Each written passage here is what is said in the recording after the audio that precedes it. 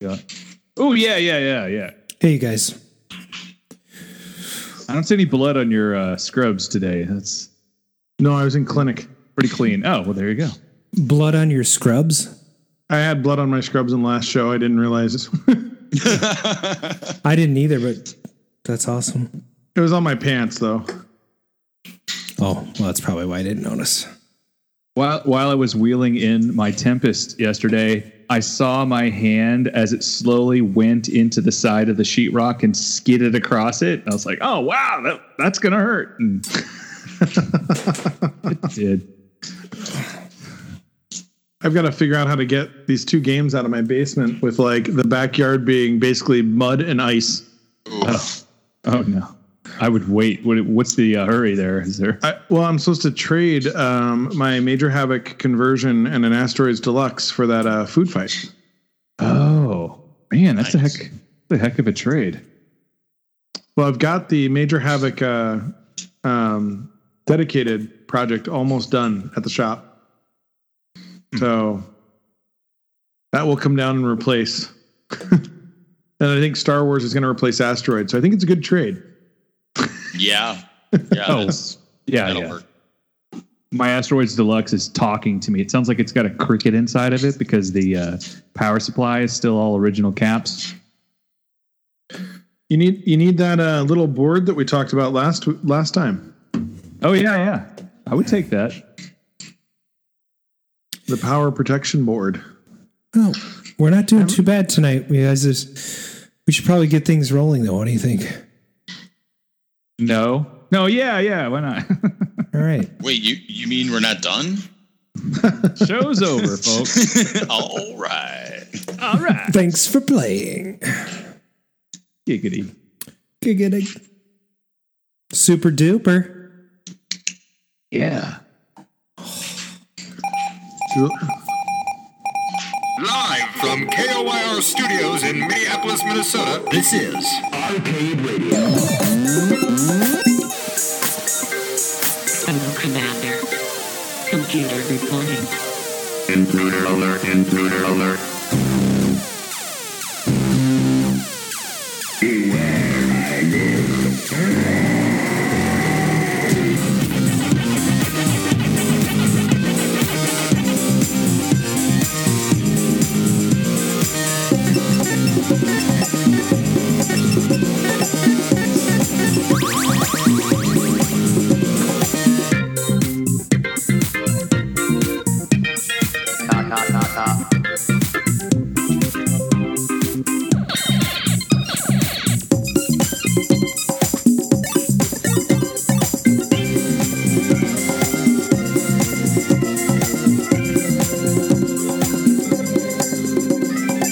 Stimulating opponent. Hello and welcome to episode 12 of season 3 of the Arcade Radio podcast. Today is Wednesday, March 20th. I know it's Wednesday, but thanks for tuning in anyway. And the time is now approximately 7:23 p.m. Central. Thanks for joining us in the Arcade Sphere. This is your host, Mr. Adam Fantastic. I'm joined by my co-host, Mark Time Runner Shields, and ParadiseArcadeShop.com proprietor and skipper to my Gilligan, Brian Thurston Howell III. And tonight, returning from his nearly 2-year journey into the world of running in a retro arcade, it's Mr. Gar Nelson. Welcome to the show. Hey guys, how you doing? Good. What? What's up? How do you do it? We're not just in the Arcade-osphere, we're in the arcade. Yeah, that's looking good too. Chatters, what do you think? It looks real good, don't you think? I think it looks good. Looks good. Chatters are saying that it looks good. It looks really good. Oh, well, it's so good. They all want to go. Why don't you just real briefly give us a little plug? You know, where is this place? So I'm coming to you guys live from the Garcade here in Menominee Falls, Wisconsin. We're a retro style arcade, have arcade games, pinball machines, foosball, air hockey, just tons of stuff to do. We've got about 165 games on the floor right now. And yeah, we're absolutely loving doing it. This is very cool. We're super blessed to be able to do what we can do. So That's awesome. That's fantastic. What are you up to these days, Brian? I've been working on a few projects over at the shop. I am putting together some of the Major Havoc dedicated parts that I picked up on the repro cabinet. Actually, the guy that did the repro cabinet for me just posted a timber cabinet on Facebook and made me think that I really need a timber. Oh yeah, but those are cool. Off to murky. Yeah. Timber cabs are being reproed. Now I just got to find a board set. Yeah, I know. Well, that's a little bit of a problem because the board sets that match it are the ones that are like super hard to find for MCR boards. It's like an MCR 3B or something. I was looking into this today. Yeah, you might as well be, and you don't want to wreck a tapper. Or Discs of Tron. Right. So, and then aside from that, we've just been working a lot on Williams boards. Actually, I had a little visitor at the shop the other day, and Adam came by, and we got some board stuff going. Little. He called me little. So, yeah. You call him little buddy. Hey, little buddy. Hey, little buddy, you come over and we'll fix some Williams boards. It'll be fun. So I went over there, and I brought my joust set, which is cool because it's almost working. Yeah. But we learned a lot. We learned a lot. We did. It's funny. Those two chips between the ROMs on the CPU board. Yeah. I would have never thought of pulling those and socketing those. And you got into that article. We did that on two of the boards that seemed to snap them to life again. Yeah. The 74 LS 153s. Yep. So if you have a joust board that's complaining of a RAM error 131, it could be the RAM, and the RAM is indicated by the first digit. You have the first digit tells you whether it's a ROM error or a RAM error. So if it's a RAM error, it'll be a 1, and then it tells you which bank it's in. Was bank 3, and it'll tell you which chip it is. So bank 3 chip 1. So 131 is typically if you have a RAM problem, but it also occurs if those pesky little LS 153s go bad. They're like the memory controllers. Yeah. So we found out very quickly that we could fix a few of those CPU boards, and so my CPU board's working, my interface board or widget board's working. I just have to do a little surgery on my ROM board, and I'm good to go. And I'll have a joust board for sale pretty soon. Nice. What are they going for? What's that joust board? Exactly. A zillion jillion. Would you? Tree Fitty. I was thinking I would sell for about 300. Yeah, I think you could trade it for a food fight cabinet. Hey, Mark, I got this great deal for you. Not my machine. So, Mark, what have you been working on? Well, I received some Atari Start Repro buttons from Arcade Shop that I picked up. Thank you, Brian. Oh, my God. Yes, I did a review on my channel, Meet the Time Runner. So if you've got a few minutes after the show, go check it out and listen to me ramble and click buttons thinking, hey, if I click, this is content.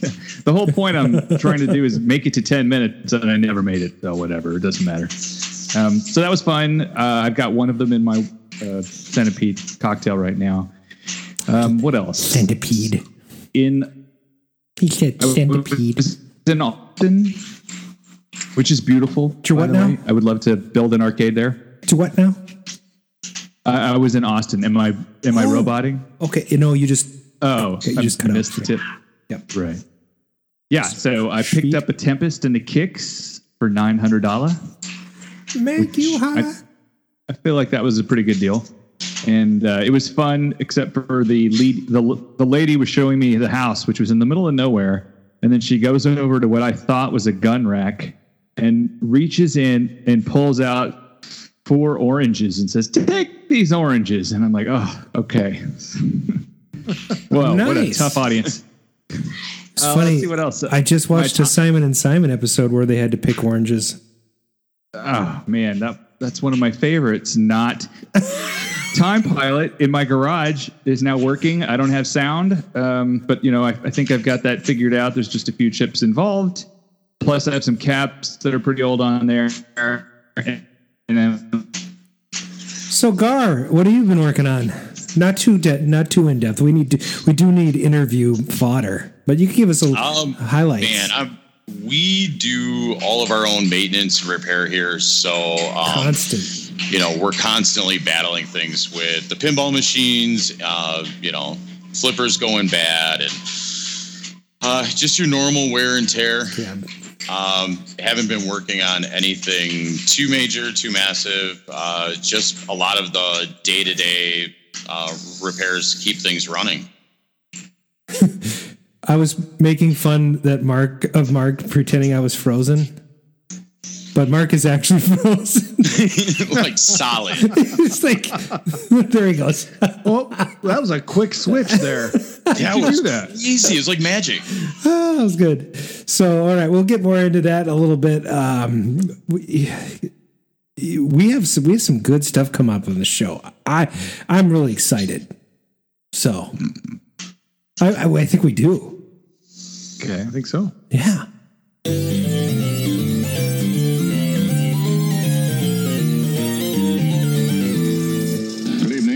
Channel, hostage, Israel, government, business merger, refugee, oil supply, defense, the Klan, education, strikes, crime, riot, camped science, celebrity, the earth, the universe, the news channel. Today I'm Bob Cash. And I'm Jim Wilkerson. This is the news channel. We interrupt the ventilated. And now, the Arcade News with Brian McLeod. Welcome to the Arcade News. So tonight we've got a couple of interesting stories here. First off, we talked about this briefly before, but Micro Arcade was put up on geek.com. These credit-sized portable gaming systems are a little bit thicker than a credit card, but about the same thickness as 4 cards stacked together. And the idea is that you can carry games like Frogger, Galaga, Pac-Man, Rally X, and Space Invaders around with you to play them anytime you want if you don't have your own Tesla to play them on anyways. So it's really kind of a neat idea, and it's one of the things I think that's most encouraging about seeing stuff like this is that people are, this reminds me of those I had a little Burger Time arcade, that was like 8 times the size of a wallet back then. But it's neat to see this stuff coming back where people actually want to have this stuff around with them, and that the arcade resurgence is really showing this kind of drive. So they're going to sell these for $20 to $25, and obviously somebody went through the trouble of getting the licensing to do this, thought it was important enough, and so it's really neat to see that this is continuing on. Have you guys seen these things? I have not seen these yet. I'm going to look at this nice little link you have here. Let's see here. Yeah, those things are tiny. Holy crap. I don't want that. I'd have to like wear readers all the time or like have a magnifying glass. This reminds me a little bit of the Game Boy Micro. Do you guys remember that? It was so tiny. Smaller. Yeah, I've got fat fingers. Yeah. That definitely makes that a lot harder to deal with. Yeah, I'm all thumbs. But just think of how cool you'd be when you walk into the party and slap down your Frogger. There you go. Maybe if I'm like 8, because my eyes would still work. Interesting thing, I didn't know this, but those little arcade games you can buy at Target and Walmart, they have a Fix-It Felix. They're all numbered. I forget what you know what I mean? But all the like Galaga and Joust, they're running NES ROMs. They're not running the arcade ROMs. Oh, that's interesting. I didn't know that. So I was looking at them the other day, and I was like, "That's the NES ROM." Huh. So it's kind of weird to me to put it in an arcade game, and why wouldn't you just get the arcade ROM? You're licensing it anyway, right? Right. Well, I'd be willing to bet more sense. Well, a lot of that stuff I'll bet you has to do with licensing. I mean, they get into this stuff, and it gets so confusing as to what you use. The other thing on those. I'll bet you anything it had something to do with how do you make a free play ROM for this game licensed without a hack, and then you get into this complicated thing. Look, guys, let's get away from that. The other thing is you get into what emulates the arcade ROMs is MAME. Sure. Right? So you can't sell the thing with MAME, so they probably have an NES emulator that MAME's not illegal though. No, but MAME's not, but you can't sell it. Oh, because of Yeah, because it's open source. Yeah, it's open source. I'll bet you there's an NES emulator they found, and they said, here we go. Yeah, got you. Yeah, you're probably right. So moving along here, why can't you call it a barcade? And this is actually a really interesting news article. This is something that came up quite a while ago, but people don't realize this. With all this resurgence in these arcade bars, so we won't call them barcades, Some of them are opening up and calling themselves Barcades, and then they're getting this nice little cease and desist letter and phone call from Barcade, which is a Brooklyn-based firm that owns the trademark to this. And they started this years ago. It was like 2007. I just want to let you know that before you became a host, we did this story. So, and guess who got the cease and desist? Yeah, and guess who ended up settling? This guy who's got 2 thumbs and a domain name with Barcade in it. Not me. So yeah. So anyways, don't open up a Barcade is long and short of that one. And they are litigious. I actually had 3 or 4 days of conversations back and forth in email, and then finally I ended up calling their lawyer because I contacted a local lawyer about IP law, and he's like, "Well, you could fight it, because it's not." They had like you couldn't do Barcade blank this.com or Barcade.whatever.com, but mine was Valley Barcade with the city name in front. And so he said, well, you could try, to, and I said, well, he's like, but then you probably lose and you'll probably have to go to New York to fight it. And it'll cost you thousands of dollars to fly back and forth for a stupid domain name. That's when you change your name to Valley V Arcade. Exactly. So anyway, I called their lawyer and I ended up communicating through him and said, I'm not a squatter. I'm not trying to infringe on their space. I'm in the freaking middle of Minnesota. Give me throw me a freaking bone here. And so they did. They bought the domain name from me. How much? Well, enough to get a Centipede machine. Well, that's good. Which is what I bought. It's interesting with all this stuff when you get into the trademarks and protecting them. I know a good buddy of mine is going through that with synthesizers. Actually lives out in Milwaukee, but it really gets down to how much can you afford to spend on defending your rights. And at a certain point, a lot of people just kind of throw in the towel, more so because they just can't afford to defend it. Sure. Yeah. So, and moving along here, Konami announced anniversary collections for Castlevania, Contra, and a number of other arcade classics, including Gradius 2, Life Force, Thundercross, Scramble, Twinbee. So these are going to be launched. It'll be available on the Switch, which is becoming rapidly popular with the kids nowadays. PlayStation and the adults. 4, Windows PC, and Xbox One. I might actually buy a Switch. I actually own one, which I is have part a PS4, of my little laugh there. And I've heard, I know you have one. You love it, right, Brian?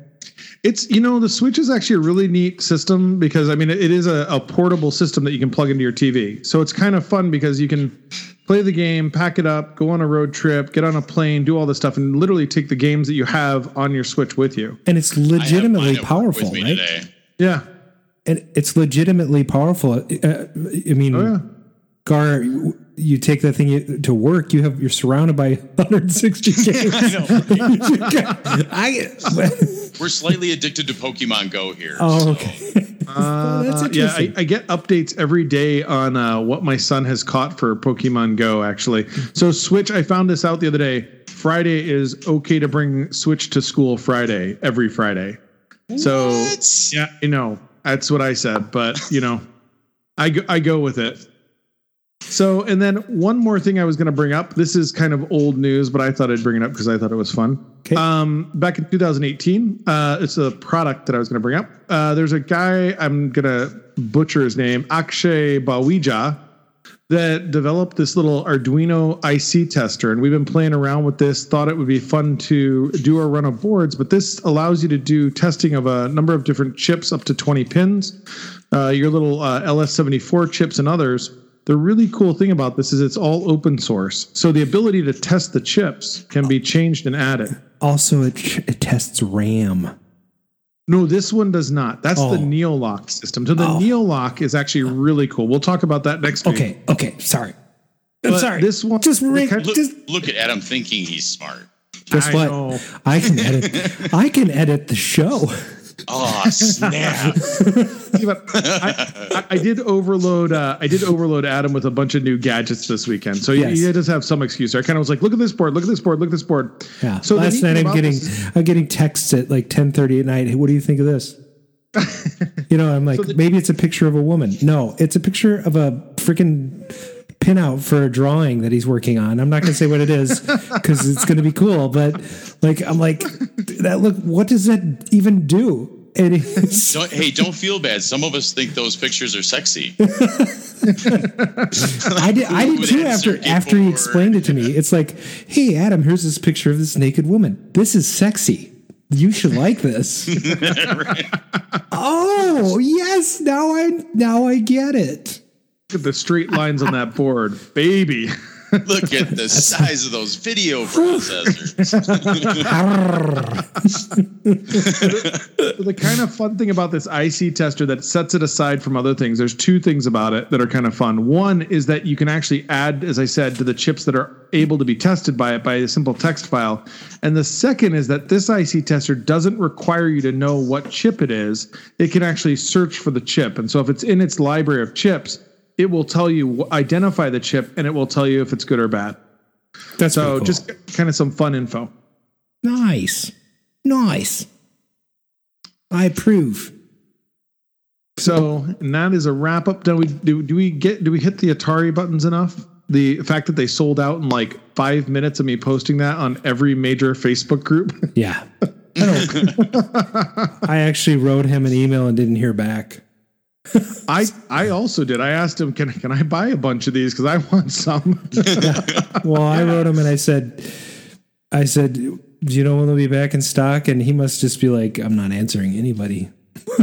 Well, it's funny. I mean, Steve's a great guy, but he's not on social media. And sure. And so it's kind of funny because I don't think he was ready for the onslaught. I mean, I posted that to like 4 or 5 groups, and they were gone in like an hour. Yeah. I mean, it was hilarious. And then somebody thought that I was involved in the production. I'm like, no, I was there looking for something else. And I went, holy crap, somebody did the thing I wanted to do. Right. Yeah. No, let's see here. I bought 10. Nice. I should have. I'm sure they'll be back. Yeah. I have one original button. Let us know before you let everybody else know. Well, you already sent us all the other texts. Right? Look at these sexy buttons. They're too small, though. Look at the size of these buttons. It was cold out. All right. I guess that brings us over to Mark here. Back in '82, I used to be able to throw a pigskin a quarter mile. Back to the cave with Time Runner. Why are things so heavy in the future? Is there a problem with the Earth's gravitational pull? Welcome to Back to the Cade. We will try this without roboting too much tonight. We have 3 segments this evening. First off, arcade news as of March 20th, 1979. Can anybody do the math? What was that? 40 years? Anyone? Ish. Yeah, I'm not telling you. Okay. So Head On was released around this time by Sega. It's where your car continuously drives in a rectangle channel with a simple maze. This is funny. This thing says, at the 4 cardinal directions are gaps where a car can change lanes. The goal is to collect dots in the maze while avoiding collisions with a computer-controlled car that is also collecting dots. First maze game where the goal is to run over dots, and Head On is considered a precursor to Namco's Pac-Man. Anybody here? Alrighty then. That's a great picture of him, though. We should take a screenshot. I actually loved Head On back in the day. Very cool red cabinet. You guys remember that marquee Head On? It was I actually don't. Cabinet. Oh man, I played a ton of that back in the day. I believe they had a home console release for it too, where you were able to play it. It's a pretty cool machine. It's like I think there's one at Grinkers. It's like what was that game? It's vintage. Like it looks vintage. What was Dodgem? Dodgem for the Atari 2600 VCS was basically the same game. Yeah, I can't remember where I was playing this. I was playing this at somebody's place. It might have been out in Wisconsin, but somebody had this cabinet, and I had forgotten that one. Yeah, that's a fun game. It's super simple, but just hell of a lot of fun. Challenging, especially when you get the other car going in the other direction, and it definitely was a lot of fun to play back in the day. I remember plenty of quarters going into that machine. Now, if I remember correctly, and it's not a game that I played a ton of, but the joystick moves the car in the direction at the brakes, right? And so the joystick you shift your lanes. Right. And one of the things, but if you're in the top lane, right, if you're going across the top, you go up and down to shift lanes. If you're on the right, left, you go right or left. Yes. It's not from the car perspective. And if I remember correctly, it was messing me up completely because I kept wanting to go right because I was thinking, okay, I'm in the car. Right. And the whole perspective thing was just, I kept shoving the stick the wrong way and going, why isn't it going? Well, and if I remember correctly, they also made a Mario Kart map that was based off of that same concept, where it had openings for you to be able to go through and change lanes, but then they added in the multiplayer action. That would be a blast. That would just be. I think they made that for like the N64. Oh, look, Mark's back. Hey! Yay! Hi, sorry. I had to switch wireless networks because every time my segment comes up, my internet shits out. Go complain to the neighbors you're stealing the Wi-Fi from. Dang it! I'm sure they're stealing it from me. I should change my if I told you what my wireless password was, you would be like, "That's just too simple." I just learned something new about Xfinity. I didn't know this, but do you have Xfinity? I do, and I have that little extra thing turned off. Okay, good. What you're about to talk about. Yep. Yeah. So apparently on every Xfinity router, this is just heads up for anybody in the chat and anybody listening to the show. If you have Comcast, they ship you, if you're going to rent the router from them, which a lot of people do, they ship it with a little feature that turns on Xfinity Wi-Fi on a private network. Well, not a private, as a public network that people can access off of your router. And it shows up as a completely different network, as an Xfinity network, and you can just log into it with your Comcast account if you have Comcast. So you can roll through a neighborhood and use someone else's Xfinity to get on the internet. So it beats war dialing. You just drive through the neighborhood. So, if you have a Comcast router, you may want to look into turning off that little extra feature. That's my PSA for today. Thanks. Moving and back to the Cade. Yeah, while I still have bandwidth, at the box office on this date in 1979. By the way, I have a video of Red Link if you want to try to get to it. But we were mere days away from the release of a movie that would change my life, Buck Rogers in the 25th Century. It premiered in theaters. It was filmed as a pilot for the fall 1979 season, and Universal Studios decided, hey, let's give this a theatrical release. And that pattern actually was established a year earlier by Battlestar Galactica, where they took the pilot, the 3-parter pilot episode, and made it a movie and released it. The year is 1987, and NASA launches the last of America's deep space probes. In a freak mishap, Ranger 3 and its pilot, Captain William Buck Rogers, are blown out of their trajectory into an orbit which freezes his life support systems and returns Buck Rogers to Earth 500 years later. That dude is awesome, whoever that guy is. Yeah. But why? Wait for this part. This is where it diverges from the TV show. Oh, it's a different link. Okay, you can stop it now. I actually have the clip. That's why I played it. Oh, so my link leads to the movie's version of the intro, which doesn't have the voiceover. It does have the voiceover. Okay, it has the voiceover. We had to go into the future to go into the future. Yeah. Yeah. Right. Are you thinking of one with lyrics? Are you thinking of the one with lyrics? Yes, it's the one with the lyrics where there's like models in a blue, like kind of a garcade looking area. There's the song. Yes.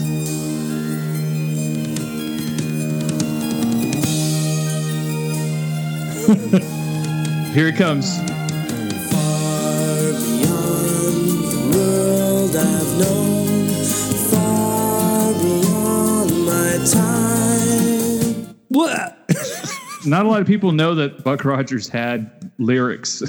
So, yeah, that was for the movie only. And I have the Buck Rogers in the 25th Century soundtrack. I am a big Buck Rogers nerd, actually. Oh, so nice. Anyone comes across a Buck Rogers pinball, that is one that is on my list.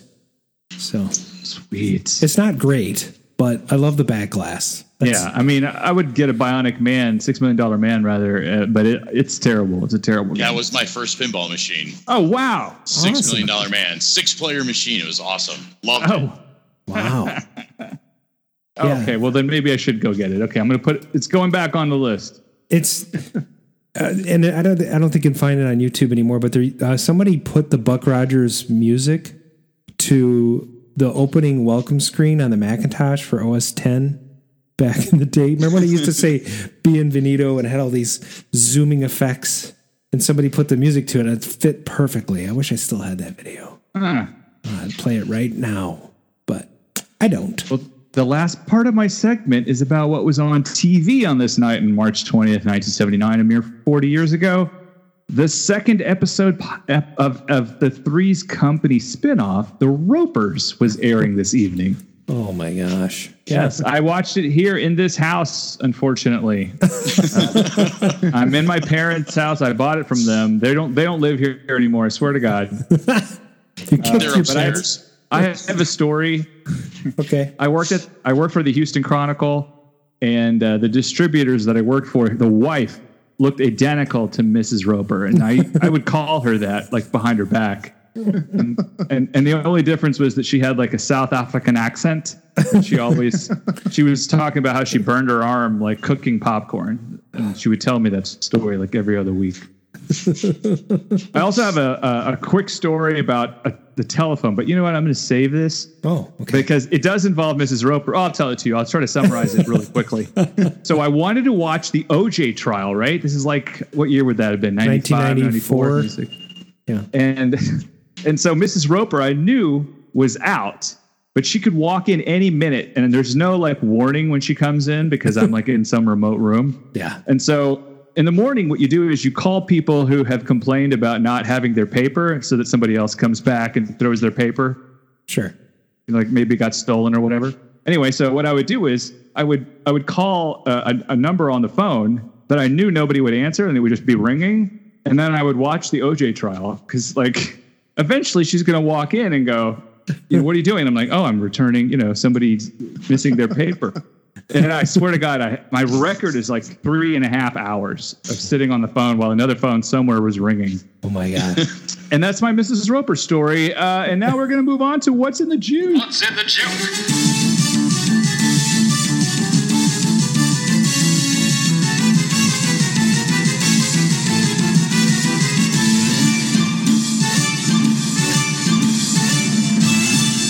And for our new listeners and our guest, what are we doing, Mark?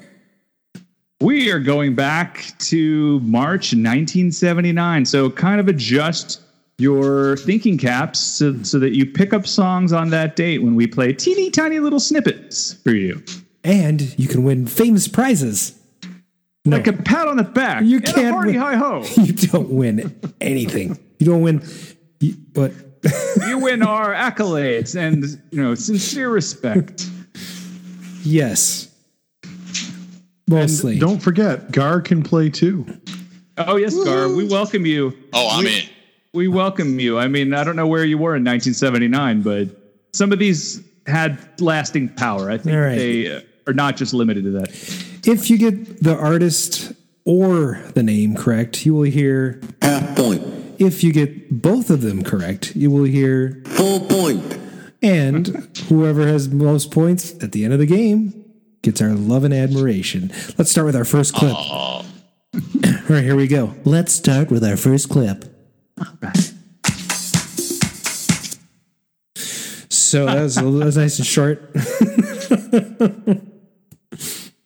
And for the chatters, we'll just do that one more time. Here we go. Oh yeah, here we go. It could be a number of things, actually. The clapping song. It's the clapping song. The clapping song. Village people in the Navy, all in one fell swoop. Full point. For Circus World. Who is that? Welcome to the show. I don't know. What a good listener. Yeah, all right.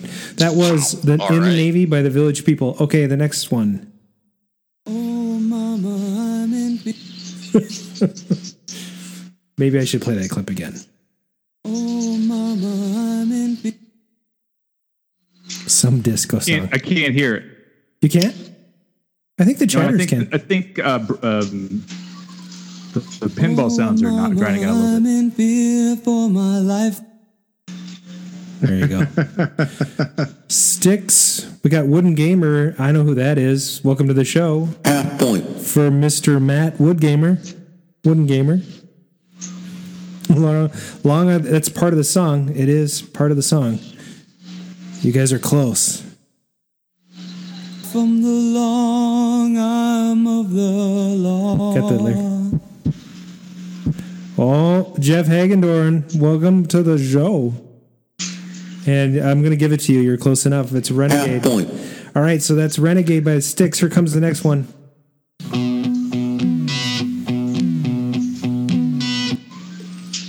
Yeah. Ba-da-ding-ding. Someone's going for the world record on Donkey Kong. That's an asteroids machine with a bad amplifier chip. I don't know. Let the good times roll. Circus World is in it again for the half. Now, who's the artist? Oh, boy. The Cars? Oh, whoa. Oh, Gar is Half on. point. Half point for the guest. On the board. And Half point. for that was Circus World, right? Wow, that's awesome. Perfect. Okay, it's the Good Times Roll by the Cars. And it's actually just Good Times Roll, but you guys did get close enough. Here you go. Nice. And then the Donkey Kong song at the end. Okay, let me try again.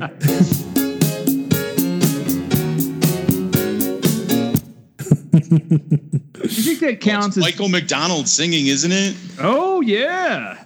It is. Well, would be. What a Fool Believes. Oh, that's a half point. And Half point. Jeff. who's got the rest by Lionel Richie? No. No. You have to think, what band was Michael McDonald in? That's going to be Chicago? No. It's Peter Cetera. Oh. Uh-oh. We lost our guest for a minute. He's back. Oh, no. Oh, Am I back? yeah. You're back. Yeah. Okay. Not Lionel Richie. You guys, come on. Google Michael McDonald's band. Yeah, no kidding, right? All right, nobody gets it. It's the Doobie Brothers. So we got a half Doobie.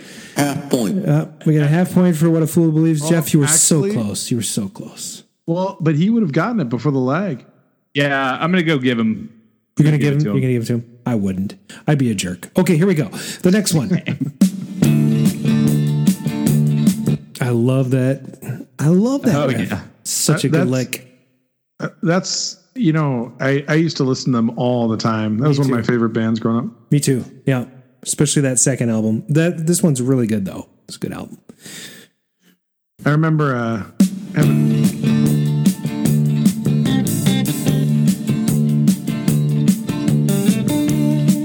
Oh, I'm glad Casey's not in here tonight because he'd be clobbering all of you guys. Boston. No, not Boston. Oh. Dire Straits? Dire Straits is correct. Yes. Whoa. And which song is it?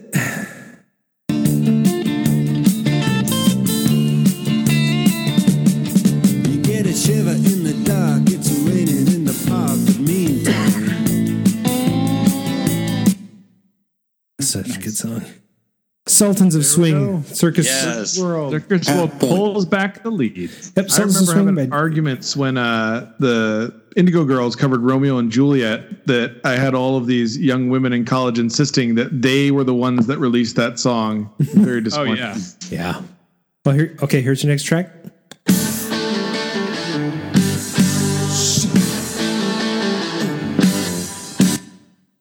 Billy Joel? Oh my God! Yes, that's correct. Half point. For the guest, I know he's ahead of you guys, but Oh, wow. Yep. I actually saw Billy Joel in concert. Now, can you get the song?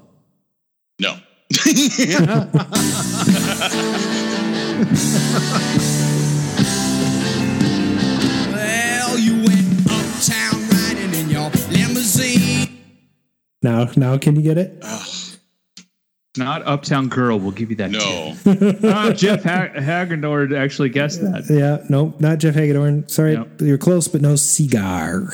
No cigar. Oh gosh, I'll give you a hint. It's 2 words. it's 2 words. Only 2 80s really, Joel. Park Avenue clothes.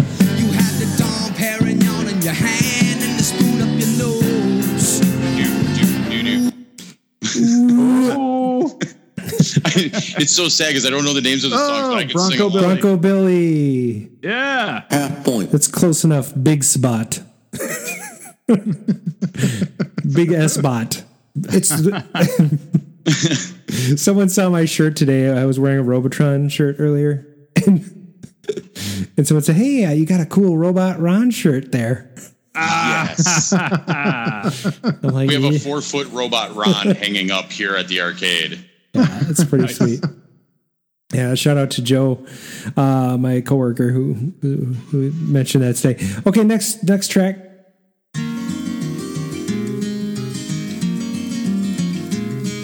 On a warm summer's evening. That's a classic, but Kenny not a lot of people Rogers? know that one. Oh yeah. Holy crap. Half point. This is I mean, you're like killing it here. And the song is Now you're asking a lot. On a train bound for nowhere. Oh, Jeff Hagedorn. the gobbler. Got it. Come on, The Gambler. Jeff. Come Come on, Jeff. That's Just Close enough. I The get it. Gobbler. okay. It's one word. It's one not letter. cock gobbler. Come on. Half point. Hey. I wish I could do quarter point. Misspelling. We're in a rare 3-way tie for first place at 2 points between Jeff, Circus World, and Gar. We're in Right. a weird tie with the gobbler. This one's going to be a tough one. This is my favorite song. Really? No. Should I It's play? funny how this became so popular. It's actually I remember hearing this all the time. Sticks? No, but that's a good No. guess. Yeah, it's in their style, I think. I Yeah. played that on the piano when I was a kid. Yeah, we're gonna play a little bit more.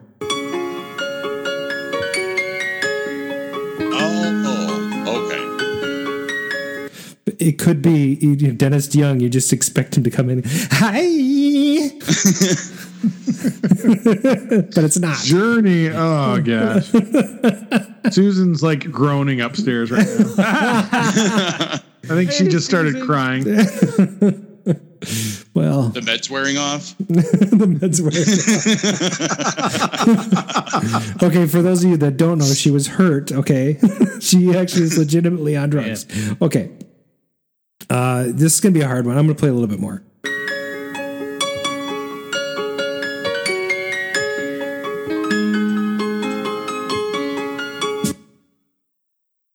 Then it starts to really rock out. It does. It is not Sticks. Yeah. It is not. It's an instrumental. No one's gonna get it. Yeah, it sounds like an elevator. Yeah, nobody's gonna get it. Super Stumper. I had doubts about adding this one, but It's okay. I love that you did. It's Frank Alice Mills, Cooper. Music Box Dancer. Queen. We are like completely. Where's Kelsey when we need him? I know. Just for those of you who didn't hear that, it's Frank Mills, Music Box Dancer. Next one is this one. I did that on my Casio keyboard. Nice. Here we go again. Seriously, they must have used a Casio Isn't that keyboard. a stock beat? It is. I'm As good as it gets. it's probably. 1979. Holy crap, you guys! Circus World. Circus World, Heart of. Are you kidding me? That is a full point. I should give him a bonus point just for knowing that. Beautiful. Wow. Yeah, all right, here's a little clip of the actual song. Monty Heartglass.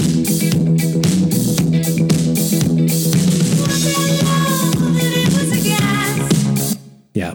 Thank you very much. Love we have her. to turn it off. Okay, next one.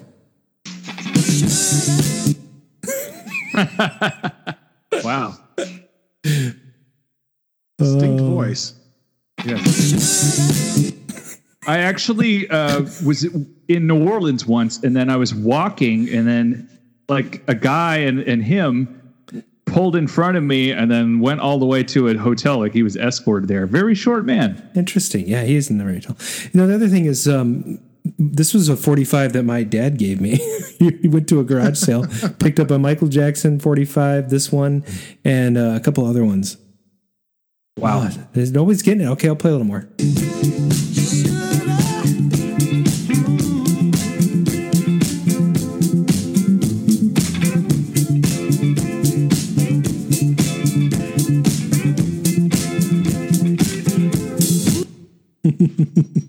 There Rod we go. Stewart for a half point.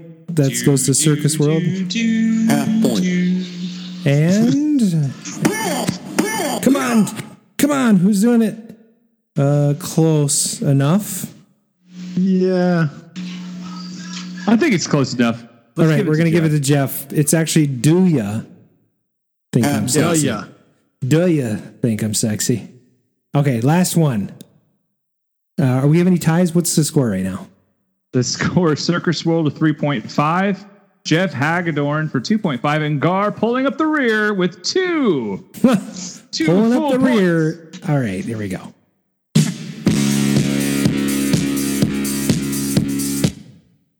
That should be good enough, right? That is pretty good. I was surprised to see 2 of these songs in the same list, so Right. I had to include them. And this one is honestly the one you want to finish with. Brandon, welcome to the show. YMCA is correct, and Wooden Gamer Village People is correct. They stole away the last point. You guys collectively got Full point. So that gives you each a half point. What did we end up with then for the winner? Who did we end up with? Circus World is the winner. Jeff Hagedorn in second. Our guest Gar Nelson is third. Wooden Gamer in fourth, and Bronco Billy and Brandon M tied with fifth place.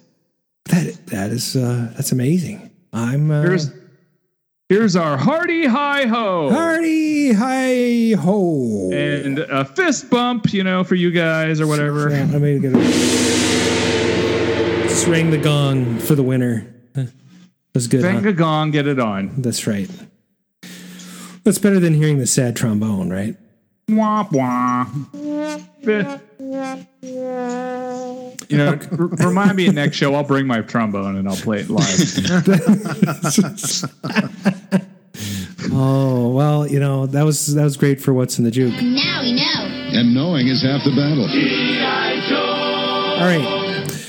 I guess that brings us to the next segment of the show, and do we have any voicemails? I think we might today. Yeah, it's been a while. Thank you for calling 612-548-GAME.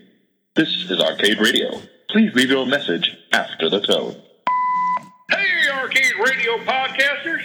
It's your buddy, Bob Garzadek, control panel expert and technician.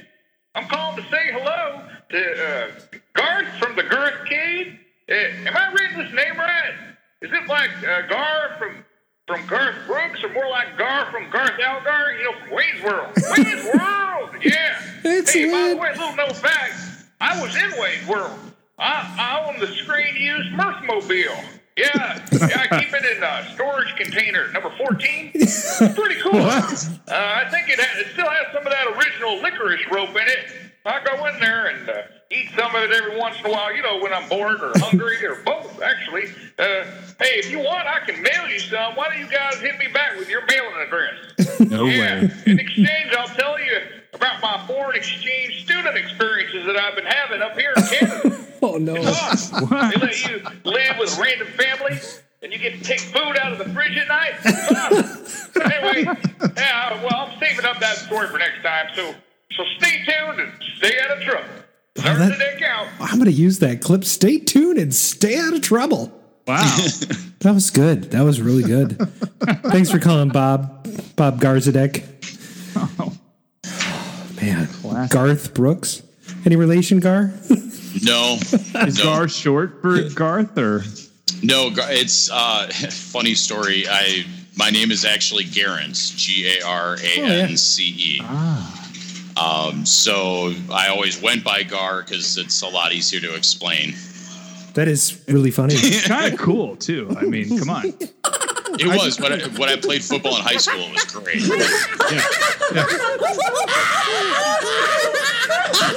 Damn it, Adam! What the hell? It's more fun than a barrel of monkeys. Sorry. Just got out of control there for a minute. Watch out now. Somebody sat on the board. It happens.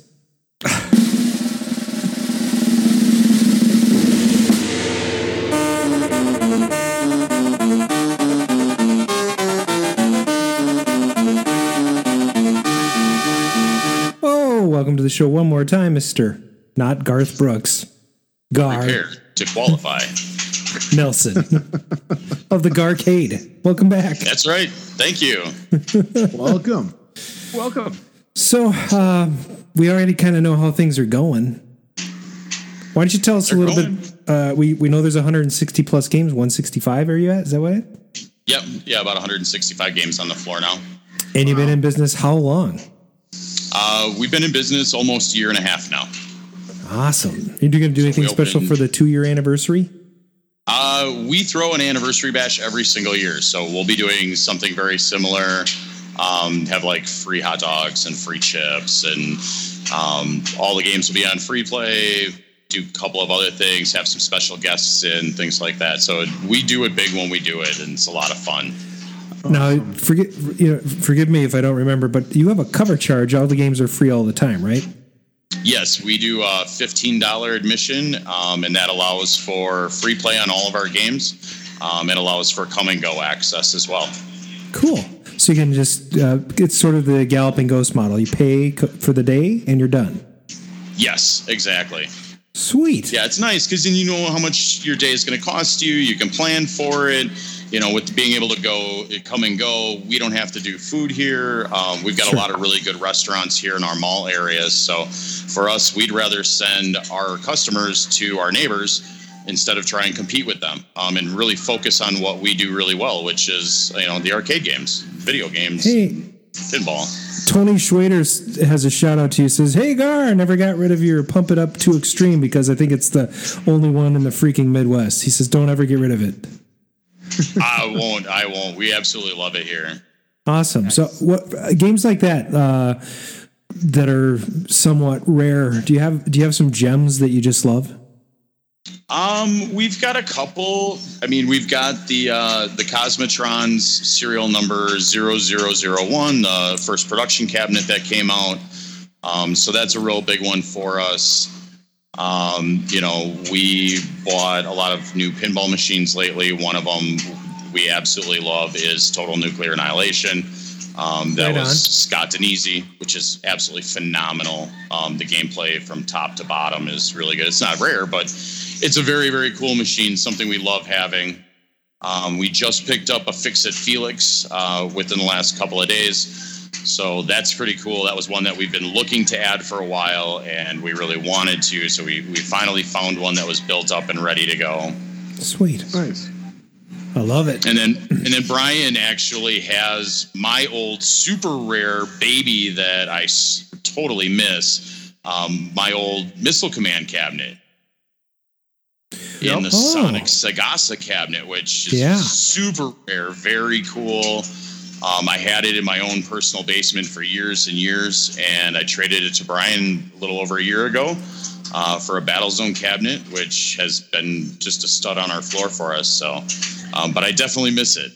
That's fun. I will say that you did trade me Susan's favorite game, so it was a good move on my part to get rid of that Battlezone for the Sega Missile Command. I've only seen one other cabinet of that type. Joe Leese, who was a guest on this show in the first season, had one in his pole barn, but it wasn't working. But it was in decent shape. So. Yeah, this. So for those of you who are listening who don't know, like a lot of the manufacturers would license out to builders in other countries at different points.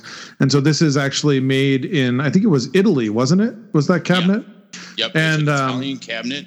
Yep. And it's super cool. It's a really neat thing, and you open it up, and it's all Atari parts on the inside. Wow. It's got a Geo 7 in it. It's got the Atari Power Block. Oh everything. Yeah. Wait a minute. What was the brand on it? It wasn't Sega, was it? So Sega was the parent company, and then there was Sagasa, who was licensed to build for that area of Europe. Okay. So Sagasa actually produced it under the name Sonic, which is also on there. And then this particular machine went to Portugal. And so if you look, it actually says 25 pesetas on the coin door, and that's Portuguese. So it actually went to a Portuguese location before coming to the United States. Interesting. And it's got the cool like silver coin door, and it's really neat. Yeah. So we know which game you miss. Yes. Paul actually has a great question on here. What game on the floor took you the longest to find? The longest to find? Wow. Lately, I'd have to say the Fix-It Felix. That's one we've been looking for pretty much from the day that we opened, and we just haven't been able to find one in the Midwest without having to ship something in. Man, that was the biggest one. One that we're going to be putting out on our floor when we go through our expansion is going to be 720. I'm working on getting that up and running and tweaked out, and the boards are off with a friend right now, getting gone through. The power supply is being rebuilt, the monitors being rebuilt from top to bottom. So we're definitely putting a lot of work and effort into that one. I've got more machines that have taken me longer to be able to fix versus things that I've actually sought out to try and buy. So out of curiosity, is just an add-on to that question. So is there a game in particular that you guys are looking for that you're like, because we'll give you a shout out on the show. Somebody might have it and be willing to sell it, but is there a game that you are going, oh my gosh, if we could just find this, it would be awesome? There's 3 games on our list. One of them, obviously, Paperboy, which everybody is looking for. That one's super tough. The other ones aren't as rare. We are looking for a Gyrus right now. That's one my business partner, Tim, absolutely loves. And so we've been kind of keeping an eye out for that one. And I had another one, but I've just totally brain farted. So there's like a whole list, you know. Oh, yeah. And like I said, I would like to find, we actually never backfilled that Missile Command. That was the third one. I would love to find just a standard Atari Missile Command. Oh, yeah. Well, Brian, you can hook him up, right? You got one that you put on his floor? All I have is this. I have the one that he sold me or traded me, and I've got the Centipede, Millipede, Missile Command combo team play one that I am going to get rid of at some point. Oh, let me know. I might be interested. Yeah. Well, I could bring that to MGC. That would be good. MGC, yes. Mm-hmm. Another question from the chat. Game that would surprise everyone that's a good earner. Well, a lot of our games don't actually take orders. So for us, it's just how often the game gets played. Honestly, I'd have to say, like we have a Zombie Raid. That one gets a ton of play, and I mean the cabinet looks really cool. It's an on-rails shooter, but people they gravitate to it. They like that horror theme. Monster Bash has been amazing for us. We have a Chicago gaming Monster Bash right behind me here. That one has been, I wouldn't necessarily say it's a surprise earner, sure, but that one's been really good for us. And are the pins free too, or do you charge for those? No, the pins are free as well. That's cool. So we do everything. We've got about 20 pinball machines on the floor. We've got 5 or so that are, new within the last year. Awesome. Chicago Game has really done a nice job with these rebuilds. I haven't seen the Munsters yet, but I have one of the Medieval Madnesses, and I mean it's really impressive how well these games are being remade. I can honestly say we've had our Monster Bash now on the floor for 2, maybe 3 months. And I have yet to have to fix anything on it other than like a minor adjustment. Or, I mean, the Chicago gaming machines, from what I've seen so far, are built very, very well. We love them. We're looking at buying another one in the near future. Do you have, for the pinball machines, do you have any favorite designers? I'll tell you, lately, I started out as a big Gottlieb guy. That was, I love a lot of the early 90s Gottliebs, the System 3s. We have Gladiator here, which is phenomenal. That was supposed to be Legend of Zelda at one point. We have, we had a Waterworld, Rescue 911. So, I mean, we've got a lot of the DMD Gottliebs. But my two favorite machines here personally are my Monday Night Football. The gameplay is kind of unusual. It was one of those Data East, Stern kind of mixes. It's neat because it's all Data East, but every once in a while you see Stern logos on the machine. And then another one that I recently really fell in love with and I've been playing a lot of is F-14. Oh, yeah. F-14 Tomcats. It's a fast game. Ours plays really mean. It's really nasty. I did it in really bright LEDs, so when the light show goes off, it's almost blinding.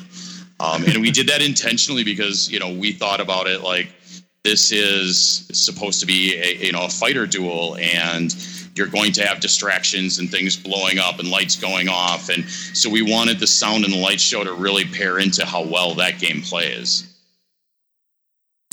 So it says here that on Pinside that the Monday Night Football was designed by Ed Sebula, Joe Kamenkow, and Lonnie D. Ropp, R-O-P-P. Don't know them. Yep. That's kind of cool. It's an interesting design game because you're trying to go for touchdown scores as well as point scores. So there's different things that you can do with it. There's head-to-head play where each player score and it tells you who won out of the battle between the two of you. And so it's a little unusual. It's something different. It plays a little bit different. It has a multi-ball, alphanumeric displays. It's a really attractive looking machine, and it's got, the old ABC Monday Night Football crew. So it's got Al Michaels and Dan Diodor. Frank Gifford. Frank Gifford, absolutely. That's one of I grew up watching those guys. Yeah. So that machine really holds a little extra for me. Yeah, it's interesting because themed games are so difficult. I have a buddy who collects pins, and they're all they're all electromechanical, and they're all card based or pool table or right. And I think what sells mostly today are movie and TV properties. So Monday Night Football, yes, it's a title, but does it start out with this? It does. It has the Are you ready for some football? And it'll actually stream through the entire song as part of the attract mode. It's really cool. Oh man, I gotta get it. that would go great next to an NBA fast break, in my opinion. Yes, absolutely. That'd and be then a awesome. pitching bat next to that. It's funny. I've never been a sports guy. Growing up, I didn't watch football. I watch it now. I wasn't really a baseball fan. I go to games. I still don't really watch it on TV. I listen to them sometimes, but more football. But I always had fun playing the games that were modeled after those games. Because as a little league player and a young football player in junior high, I knew how to play the games. So you put a video game in front of me, or a pinball, that's a different story. So it's interesting how those games are designed really well. The people cared about them, not just to stick Monday Night Football on with a bunch of football stars and then be done with it. No, there was a lot of thought. This one actually has a ramp that comes out of the play field and lifts up that you have to hit to be able to shoot the ball through the goal post. And they did some neat tricks with it. It definitely plays a little unusual. Yeah, that's cool. So you were talking to me a little bit about how you're kind of becoming a decent-sized sponsor for MGC. Tell us about that. Man, we are really excited. We keep every year expanding our sponsorship and trying to do more with the show, and do more with our community involvement within the gaming community. And this year, one of the sponsorships that we're doing is we are the speaking room where they're going to have the panels and stuff. That's going to be the Garcade room this year. So on all the maps, it'll say the Garcade room, and people see our logo and see our name, and really help to kind of attribute how much we're really trying to do with the show. We're planning on bringing like 20 games to the show this year to be able to display, and some of them we'll actually have for sale just because we're looking at upgrading what we have on our floor, getting rid of some of the B-list stuff, and really trying to make sure that we have as many A-list games represented as possible. Like everybody else, we are getting into a position of finite space. So we really wanted to see what we could do with MGC this year, and partnering with them and doing as much sponsoring and work with them. And we've got more in the works, things that we're definitely talking with them about, plans still for this year and for years coming in the future. That's great. So tell us a little bit about this. You're talking about floor space. So you guys have gone from 60 games a year ago to how many now? We have a little over 165 games on the floor right now. And then what's going on? Like you mentioned, you're adding on to that. That's not good enough. You're going bigger. We are. So right now, we originally came into a space that's approximately 7,200 square feet. We left about 1,200 square feet of that set aside for shop space. And then the rest of the space is set up as the primary arcade and our party rooms, things like that. Now what we're doing is we're moving that shop space into an adjacent space in our building, taking on the additional lease for that, moving our machines over there to be worked on kind of off to the side, which will allow us to add another 1,200 square feet of arcade space. So we started with about, I want to say 5,400 square feet of just game space. This will allow us to get closer to about 6,500 square feet. Does this mean the cubicle type things are going away, or how are some you? Of them. Okay. Some of we'll still have the cubicle walls in place for the party rooms. Oh yeah. And for the cafe area, but like right now we have one that's up separating the space that used to, or that was the shop space and the primary arcade space, and that wall will be coming down. So it'll kind of continue to use that wide open atmosphere that we like to have here, that open design concept. Right. Nice. Yeah, I really like the layout in your arcade. There's a virtual tour you can take if you go to thegarcade.com. Is that right?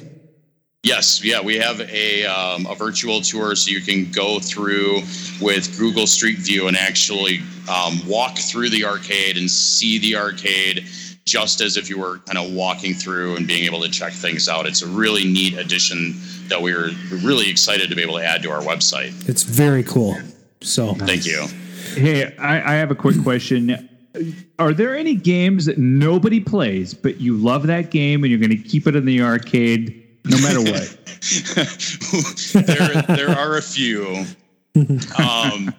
We do have a couple of games that just they don't seem to get a ton of play. It's funny because I tell my business partner Tim all the time, I'm like, every time that I say I'm going to pull a game off the floor because it doesn't get play, within the next day or two, there's like nonstop people playing that game. Uh-huh. That's the cool thing about the free play concept is it allows you to try things that, when you had to put a quarter into the machine, you may not have necessarily tried because there was that risk versus reward. Whereas now there's no risk. Like you can experience new games, which is really neat. Hmm. So no specific games that you can think of, or Surf Planet is definitely one of them. That's why, it's like, I thought for sure, I was like, hey, it's a snowboarding game. Like, people are going to have fun with this. It like never gets played. It just sits there. It's pretty. It looks nice, but so that's one of those that at some point in the near future, we'll be looking at upgrading to, something a little nicer and that will get more play. Right. Nice. Yeah, we had another question from the chat. Paul Sarinen's asking, what game do you hate moving the most? And how many games do you have in storage? I'm going to tell you right now, the worst games to move are the dance machines, like Open Up Extreme. Those pads are so heavy to move. They're awkward. The machine is 3 different pieces. So it requires, there's no wheels. A lot of the other drivers and things like that have casters on the bottom, which allow you to be able to move them pretty easily. What about Cosmotrons? Did that fare okay? Cosmotrons is a beast to move, but it's only because its size makes it awkward. It's not necessarily heavy. Yeah. So like I can move it on a dolly myself. I need somebody to help me to tip it. Okay. Just so we can safely get it over. The dance machines are those are the worst to have to move and pull apart by far. I saw an article on that. I'm just having a stream of conscious moment here because you're talking about modern games in your arcade, and I saw an article or a review of somebody who said, "Finally, a modern arcade in our community." And I thought, wait a minute, this is really this is as far from modern as you can get in many ways because it's a real arcade. It's legit, like 80s style arcade that just happens to have some, and we are very classics oriented. Like 80 to 90% of what we have on the floor is 20 years old or older. We do invest in some newer games, some of the newer pinball machines. Cosmotrons is a great example. But those machines sell themselves. Like the gameplay is so good on them that it's hard not to want to have it included and represented in a classic collection. Well, and it really is a tribute to those vector games of yore. So I don't know. I think it's pretty cool. And hey, shout out to Shane's actually popped up in the chat. I will give him a lot of credit. Those Deluxatrons, the Cosmotrons machines, they spent a lot of time and energy designing those, and they aren't really that bad to move. They go around pretty well, and that fiberglass body is really phenomenal. So what you're saying is you want to buy one. Yeah, I do, and now Shane's gonna sign him up, bomb the chat with like, okay, when are we shipping?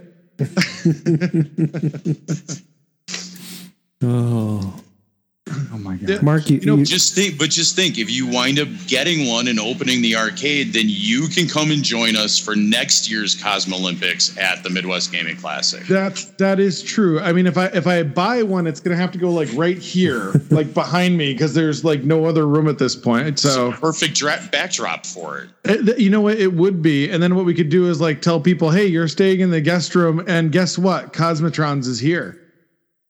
It couldn't be better. And for another $20, you'll turn the bass down so that they can sleep.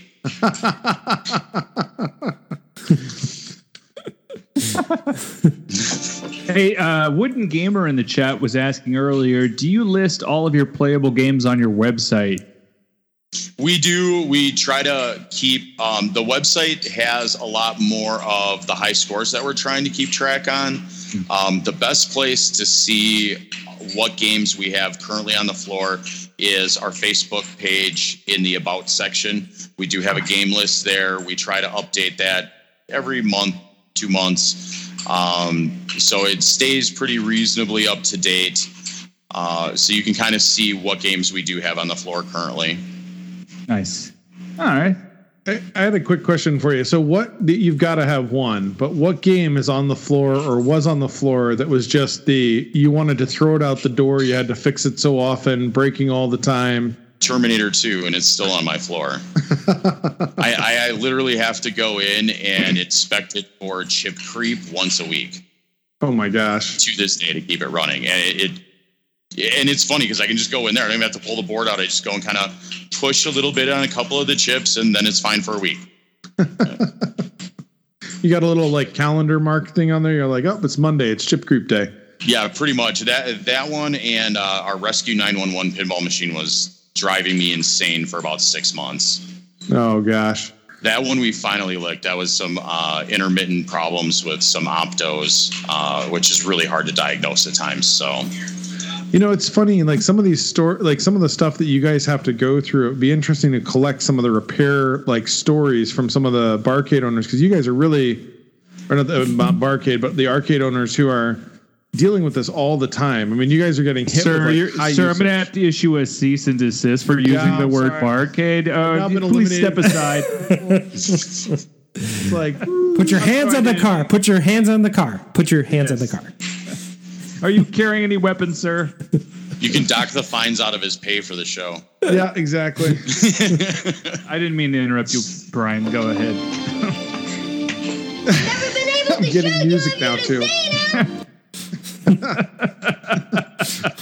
I just think it's one of those things where a lot of guys are doing repairs, and the people who own the arcades are really getting hammered with this stuff because it's this resurgence of hundreds, thousands, whatever people playing these machines and beating on them. You've got to be seeing some repairs that you're learning, like you said on the Rescue 911, tracking down an opto board problem that would be really neat to somehow be able to collect that and share that.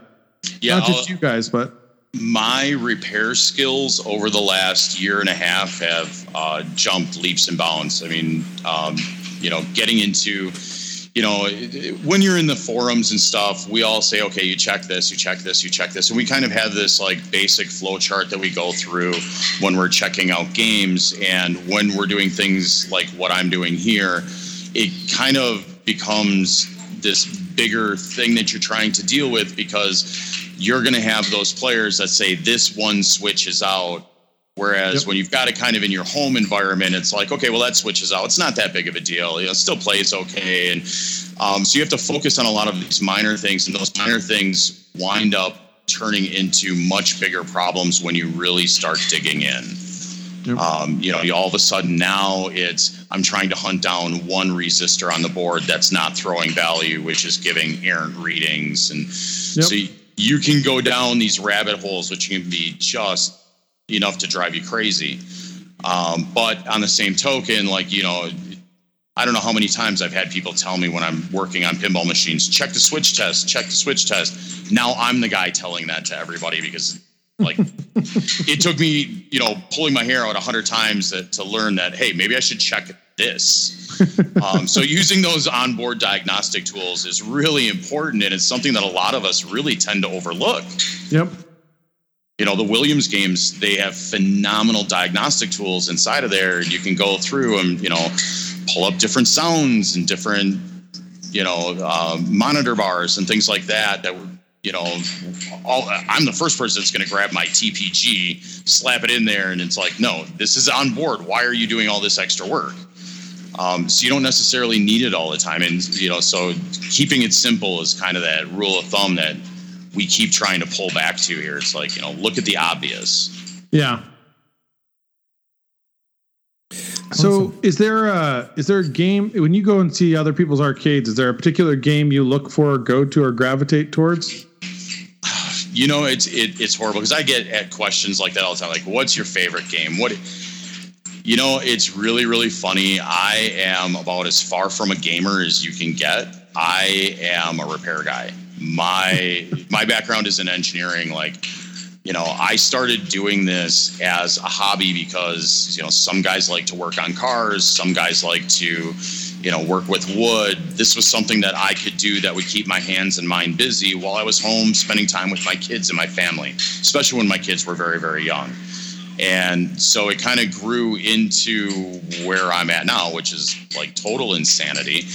But I love working on them. I drop my kids off at school and I rush to work, not because I have to work on games, but because I get to work on games. That's awesome. So for me, it allows me to have a very, very fulfilling job, because I get to do what I really honestly love on a day in, day out basis. That's awesome. I mean, that's really a neat, I also am terrible at games. I'm terrible at playing them. I like to think I can fix them, but I can't imagine I have anywhere near the skills that you have after a year of doing this. I mean, it's like you said, a year of you getting to go in every day and just make your passion your job is really a neat place to be. It is. I can't push, entrepreneurship on people enough. Owning your own business is so rewarding and so fulfilling. And on the same token, it is absolutely exhausting. But you love being that exhausted. It's not like getting home from a corporate job where, you're exhausted. You don't want to deal with anybody. You don't want to do anything. Hey, I resemble that. Yes. That's what drove me to this. Oh, honestly, man. I was burned out in IT and I had to find something different. Nice. I hear you, brother. Okay, so I have a question on that note. Hard to run a business. Any crazy customer stories yet? Oh man, we did have one that I feel very comfortable sharing is we had somebody that took one of our party flyers and wrote down on the back, one of your employees is a horrible person and she should be fired. And then took that and slipped it in the middle of all the other ones and left it on our counter. And one of our employees happened to see it. And so they had pulled it out, and we now have that framed because they wrote it about my wife, and my wife was like, I own the place. I do what I want. Oh my gosh, that's hilarious. So you can come up with tons of horror stories. We're in a business where honestly, a good chunk of my customers are kids, and while I love kids, they are horrible for these types of machines that are 40 years old because they don't have any respect for them because they didn't grow up with them. They don't have the nostalgia. For them, it's just a piece of, it's a toy to hang off. Well, it's mostly what they were treated like back in the day, too. Yeah, right. And there is that, absolutely. That's how we treated them when we were that age. So, and luckily for me, while I started out as a collector, at least, now that I'm doing this and I'm not so crazy with my games where if a kid's hanging on a machine, I'm totally freaking out. Like, you breathe a little bit and you're like, okay, they're kids. They don't understand. You try and direct them in a positive way rather than yelling, or you show them how the game works, and then they start to understand. And so then they start doing what they're supposed to be doing, which helps. Yeah. But you're always going to have the couple of wild ones that mom and dad gave them a monster and, a couple of things of chuckles from the counter. And oh my God. Now they're all sugared up and they're just running around the place. And speaking of sugared up, do you have any laws in your arcade or rules in your arcade about alcohol on the floor? Well, number one, we're a dry facility. So we don't serve alcohol. We do just the games. Sure. And that's definitely our focus. We do not allow any food or drink out on our floor. And part of that is to keep the game experience positive for everybody. Sure. Nobody wants to play on a joystick that's gummed up. The controls don't work. The buttons are gummed up. Like, we want the play experience to be as good as we can possibly make it here. You have a designated area. Then do you have cops that come through and you need to eat that over in the designated area? We have a designated area, and the cop again is my wife. She's the one that she's a horrible person. She's a horrible person. What the thing is she's a mom, and she literally walks around this place and pulls the mom card out. Like, who's why are you yelling at my kid? Why aren't you watching your child? Like, it's like, she's one of those people. So it works out well. Like, myself, my wife, my business partner, Tim, we all have different personalities, and we've all been friends long enough that we know how to leverage those personalities to be able to best serve our business. Yeah, it's great. Hey, so you bring up Tim, and I know that we asked this question, but you went from 60-ish to 160-ish games. Did Tim bring any games in, or how did you increase that up to 100 in a year and a half? So Tim has been with me from day one. Tim has always been my business partner. He's been my best friend for years and years. He actually went with me on the first road trip to go and get a load of games and bring it back to my house in one chunk. So he's been with me collecting from the very beginning. Over the course of time, he decided that he wanted to have a game or two in his basement, and then he started getting my overflow, and then he started buying more games. So when we had opened, I had brought about 40 games out of my own personal collection. Tim had brought about 20 out of his personal collection. We had bought a few together. But then after that initial 60 that we opened with, the business has bought all of the games. And so it's been myself and Tim and my wife all making a conscious decision of, well, I'd like to say that it's more me just going out and buying games and them being like, it's Gar spending more money. but we all work together to, try to add back into and to give our customers as much value as possible. And that's really how we look at it. Awesome. That's great. I love it. Chat's hopping. There's lots of questions. Lots of people it's loving the success of your business. Any updates that you want to put into the arcade that you haven't had the time or money to do so yet? So, I mean, as far as long-term plans, at some point, I would actually like to be able to expand the business again and add things like an indoor mini golf course. Oh, yeah. That's one thing that, we wanted to do in this location, and there just wasn't enough space. If space were to open up next to us, or we would have other ideas, then that's something that I would like to do. I've always said that I would like to basically at some point someday have an indoor amusement park, because we're in Wisconsin, so we have to deal with crazy weather. And the best way to do that is to get out of the outdoors and get indoors. And so to be able to do things where you can have a lot of different activities and have some of your pricing done a la carte or all inclusive gives people options for what do you really want to do today and how crazy you want to go here. And so for us, that's kind of our long term. It's kind of looking to see what we can do to eventually move down that road to continue getting bigger and better and to offer stronger and value. faster. Yeah, stronger. That's awesome. Thank you. He never even cleared the holster, would he, Shane? Shane had to say something. He said something about your tattoo. My tattoo, yeah. Once I left corporate America, I decided that I wanted to go out and get a tattoo. Something that, I had tattoos before, but something that showed if I was wearing a short sleeve shirt, like everything else is hidden. Yeah. And so I don't know how well it's going to show up on the film, but so I have it's a totem pole with Donkey Kong and classic Cubert arcade game icons. That's awesome. And so from the bottom to the top, it starts with the Vaus and the ball from Arkanoid at the base, Donkey Kong, Frogger, Cubert, a Space Invader, Ralph from Rampage, and then topped off with the Phoenix from Phoenix. Oh, that's cool. Awesome. So that was kind of my commitment into, gaming and kind of kicking off this different phase of my life. So what's the upcoming tattoo? Yeah, that was my follow-up question. The upcoming tattoo is I'm actually going to go and get our arcade logo tattooed. Oh yeah, so cool. That's the next one I want to go and do. I know it's kind of the Homer way to go, but it's something big in my life, and my tattoos have always represented where I am in my life and my story, and so that's how I incorporate it. I'm doing the same thing. I'm going to take the arcade radio logo and have it tattooed on my face where the eye holes. Oh, yes. I thought you were just going to get that R waxed into your chest there. I'm going to put it under my pinky toe. Just when you do the R piece going down the middle, don't do the little stashy part. Like stop at the end of your nose. All the way to the chin. All the way to the chin, baby. Yeah. It's going to look so awesome, man. It's like...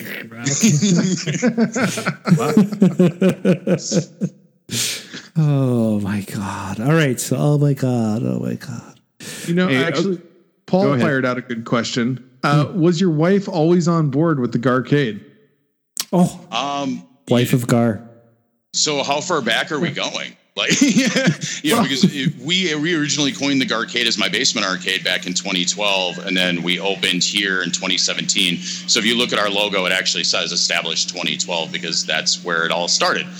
But in all honesty, my wife has been behind me 100% from day one. Obviously, anytime that you're looking at a business venture and putting personal finances on the line and, even with the partnership, with friendships, I'm working with my wife. So we're putting our marriage on the line. And, there's a lot of really big risks that go into it. So it shouldn't be taken lightly. But my wife really, she stepped up and said, do what you want to do. We'll figure it out. We'll make it work. Live out your dream and let's see what happens. And so she's been wonderful. I cannot thank my wife Mara enough. She's been supportive of me from day one, like from the day we started our relationship. I was literally a bum living in a party house, and now I'm the responsible business owner you see here today. I only see a bum. What?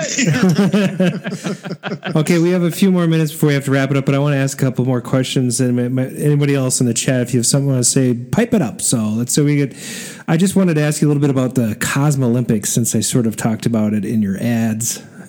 So, yeah, the Cosmolympics is something that myself, Shane from Arcadeaholics, and Dan Lucen from Midwest Gaming Classic, we had all kind of been throwing around some ideas. And pretty much since Cosmotrons has been released, I've seen potential for Cosmotrons to have a space in an esports style arena.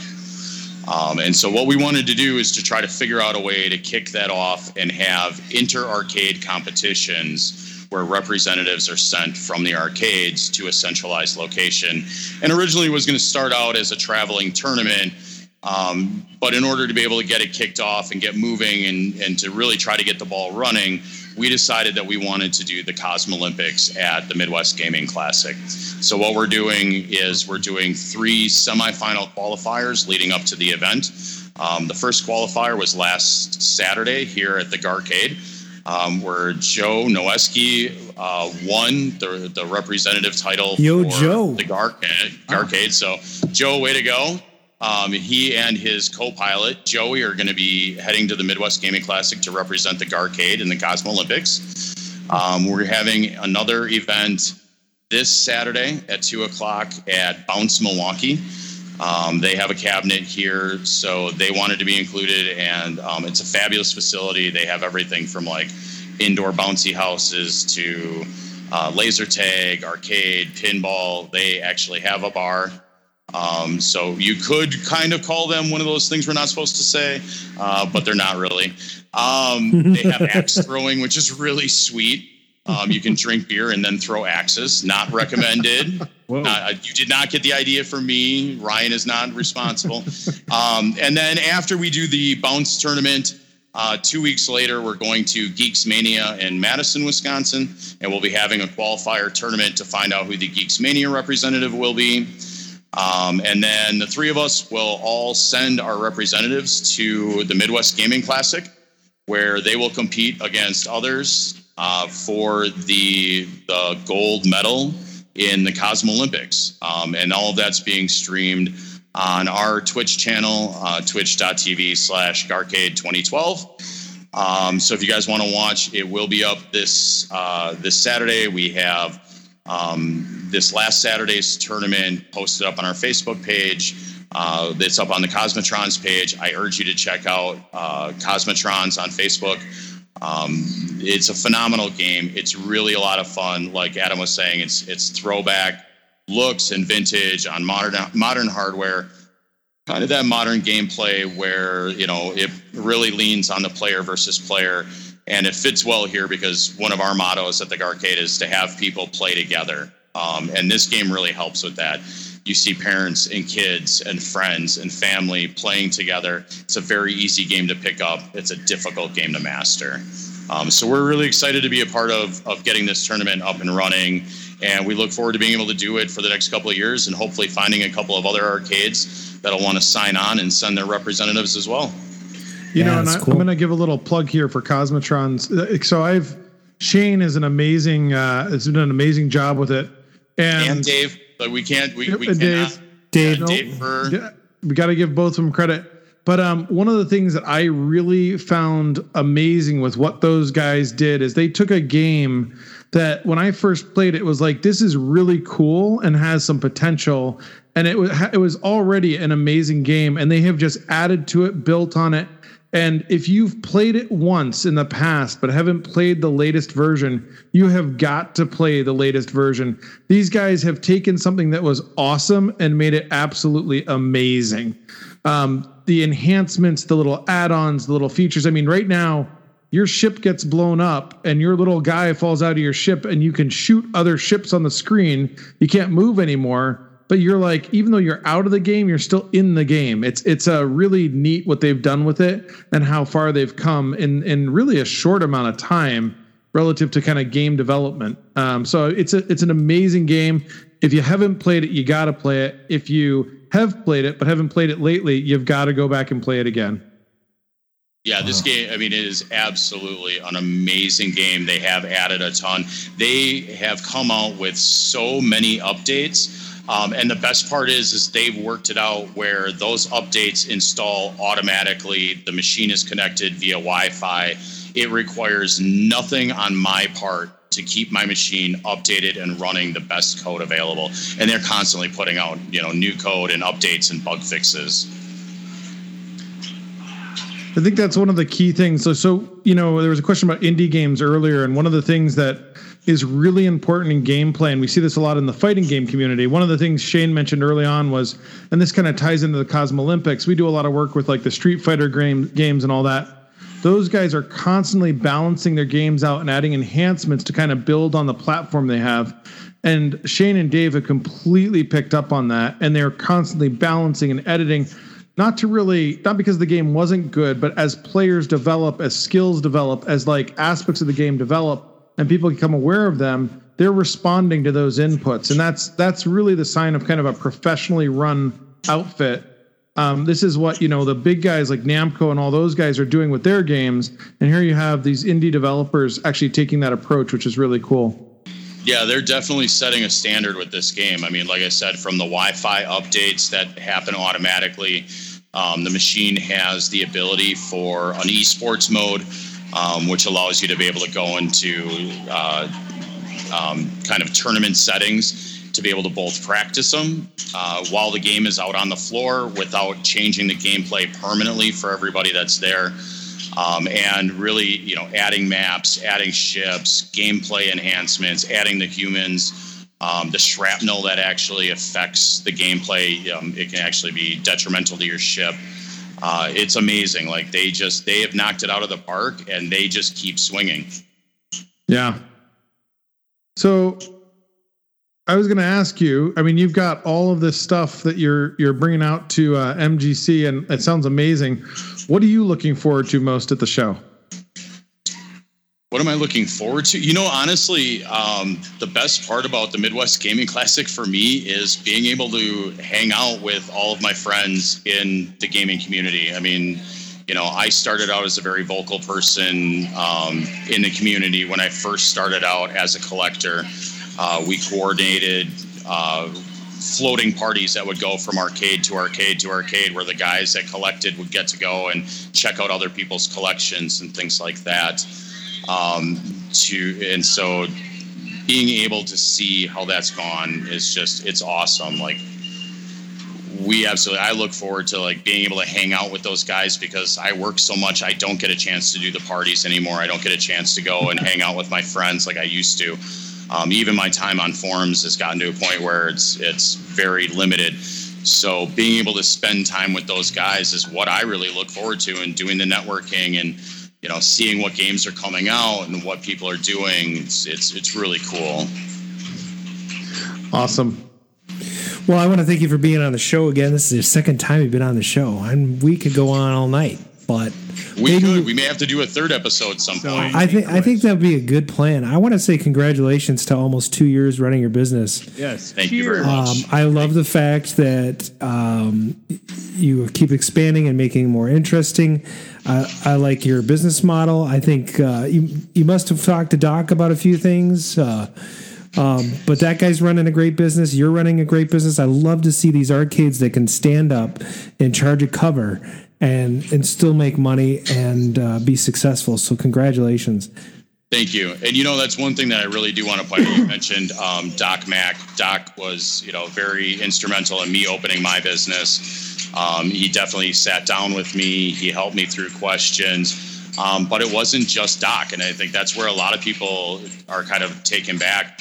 Other arcade owners like Scott Lambert reached out to me from Underground Retrocade and was, just as critical and was able to give me additional insight and a different perspective. Yeah.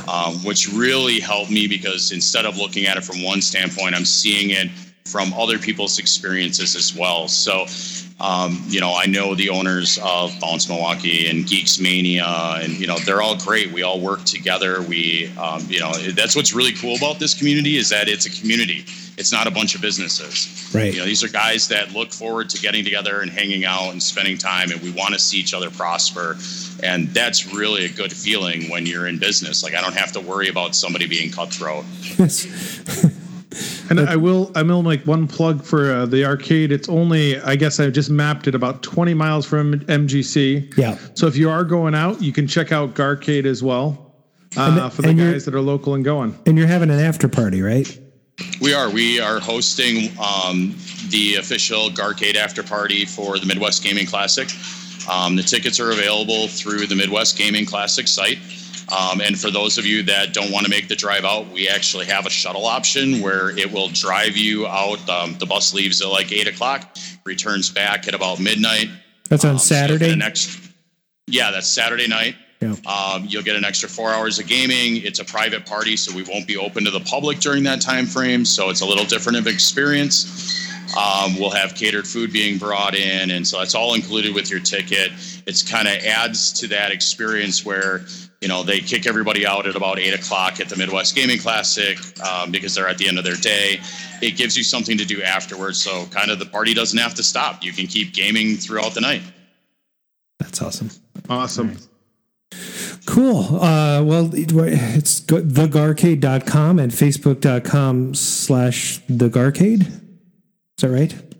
Yes. Yep. Sweet. And do you have any, you've already given us entrepreneurs some food for thought, right? Those of us who've been mulling around the idea of maybe making this happen. So you give us confidence, but do you have any parting words? Like, don't do it. Like, game on. I don't know. Just, any sage words of wisdoms from a business owner who's been working hard. Oh, you know what? I tell people all the time, don't be afraid to take a risk. The times that you sit and you overthink and, you can plan things out for years and years and never get anywhere. Right. And it's about taking that first step. And once you take that first step and you really, start looking at locations, start, building a collection that you can put somewhere, come up with a business plan. That was a big one for us. We absolutely sat down and worked everything out on paper ahead of time so that when it got to the point of signing leases and doing what we needed to do, we knew what had to happen. It was about organizing our own thoughts, not trying to do the business plan to get a loan. And I think a lot of people, that's where a lot of that misconception comes in. It's not about trying to get a loan or trying to get we did it on a very, very limited budget and made it work. I tell people all the time, get the doors open. You can always make it better in the future. Yeah. Right. Well, that's awesome. Thanks for the advice. And hey, stick around after we're off the air. We'd like to say goodbye to you in person. That's going to be it for tonight, guys. Thanks for tuning in. This has been the Double R's. That's Arcade Radio. And radio. Radio. That's right. or alternately, facebook.com/arcade radio or arcaderadio.com. That's the letter R, arcaderadio.com. Call, leave comments or questions on the game line. That's 612-548-GAME, which is 4263. You can follow us on Facebook. I already said that, though, so how about Twitter? That's weird. Why is that? Most of the time we're so drunk we don't know we're saying it twice. We should probably crap. just. I can't wait to listen to the last episode. Yeah, you should listen to it. It's pretty obnoxious. All right, I'm deleting it right now. I'll just put Twitter in there. Okay, good. Moving on. How do we not notice this in our show now? I did. Hey, by the way, you can follow us on Twitter or Facebook. Yeah. Did I mention you can follow us on Facebook? Right, or subscribe to our YouTube channel. It's just one click. Actually, it's 2 clicks. You follow us, and then you also click notifications because that's the way you know when we go live, especially on a weird day like this. And you click like. Subscribe on iTunes, Google Play Music, or SoundCloud. All right. Oh, and what's our new service, Adam? Oh yeah, we're with Anchor FM, so you can subscribe on Anchor FM as well, and it's propagated down to Google Play and all the good stuff. Love it. So that's going to be it for the show from Arcade Radio. We hope you had a great time, and we'll see you the next episode. All right.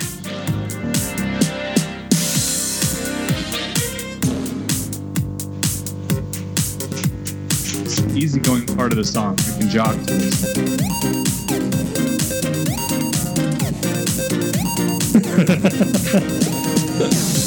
My pants are already off. There's no room to hide it here, so I can't do it. Didn't know it was that kind of murky. Hello? Okay, we're off the air. Yeah. I love that. All right. Brian Wow, Armitage. well done. The Cocktail Lounge. Yeah, that was fun. That's what I've always wanted to do, that for a bar arcade, is to have a cocktail lounge. That'd be awesome.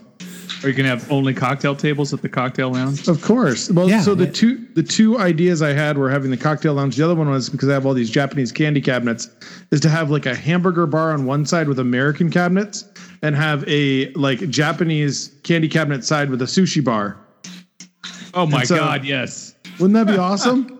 So, Brian, did you actually know that you can raise the cocktail tables up to like Bar 3 height? feet tall? Some of them. I do, but the problem is, the problem with that, like, so Adam did that, and my problem with the cocktail tables is they just take up so much damn space. Like, one cocktail table takes up the space of like 3 arcade machines, which Adam actually pointed out when I moved a bunch of them into my basement. He's like, "Why are you doing this?" Because I have about 20, 25 cocktail tables. Nice. No, what I'm talking about is making The them Ataris. so that they actually come up higher. So Yeah, like Yeah. bar top. cocktail, bar top height. You still have to have 4 people or 2 people around them, so they do take up a Well, lot yeah, of space. they do take up more space, but you could use them then, like, as a place to put your beer and stand and play a game and Yep. use them in place of the actual tables. Yeah, actually, that'd be kind of cool if we did like a row of, the tall ones for the bar itself. But you have to. Oh you'd have my to, gosh. I saw somebody that did that. You'd have to It was bulletproof it, very though, cool. because people will trash them. But I don't know. Well, maybe you could put like an extra set of plexi on top. Yeah, With a rubber like. that's it. You could just run a big long piece of plexi. It'd be cost you a fortune, did. though. When I was in Hawaii, I actually found the perfect size glass top table. And at one point, the plan was to, and Susan put the kibosh on this because she liked the table too much. The plan was to take the big oval glass top table top and put a Miss Pac and a Galaga underneath it and make that our dining room table. Sure. That'd be cool. I've tried that, except for your knees. It's just not. It doesn't work. Yeah, that's where the issue comes in. I'd actually measured the depth, and it was like a little extra depth. It was like, so it was this weird, like I found this one table. Oh, you actually had enough space. It was a little. You had to reach a little further. Yeah. But there was enough room. It was kind of this mix. It took me about a year to find the glass, and then she liked the damn table when I brought it home. My mistake was I should have just grabbed the glass top and left the table bottom at the house that I picked it up from. Right. Yeah, you know- The diameter is key. What diameter was that, by the way? I can't remember. I had like 10 inches or 12 inches on each side. That's So what it was she said. wide. Oh, Gar.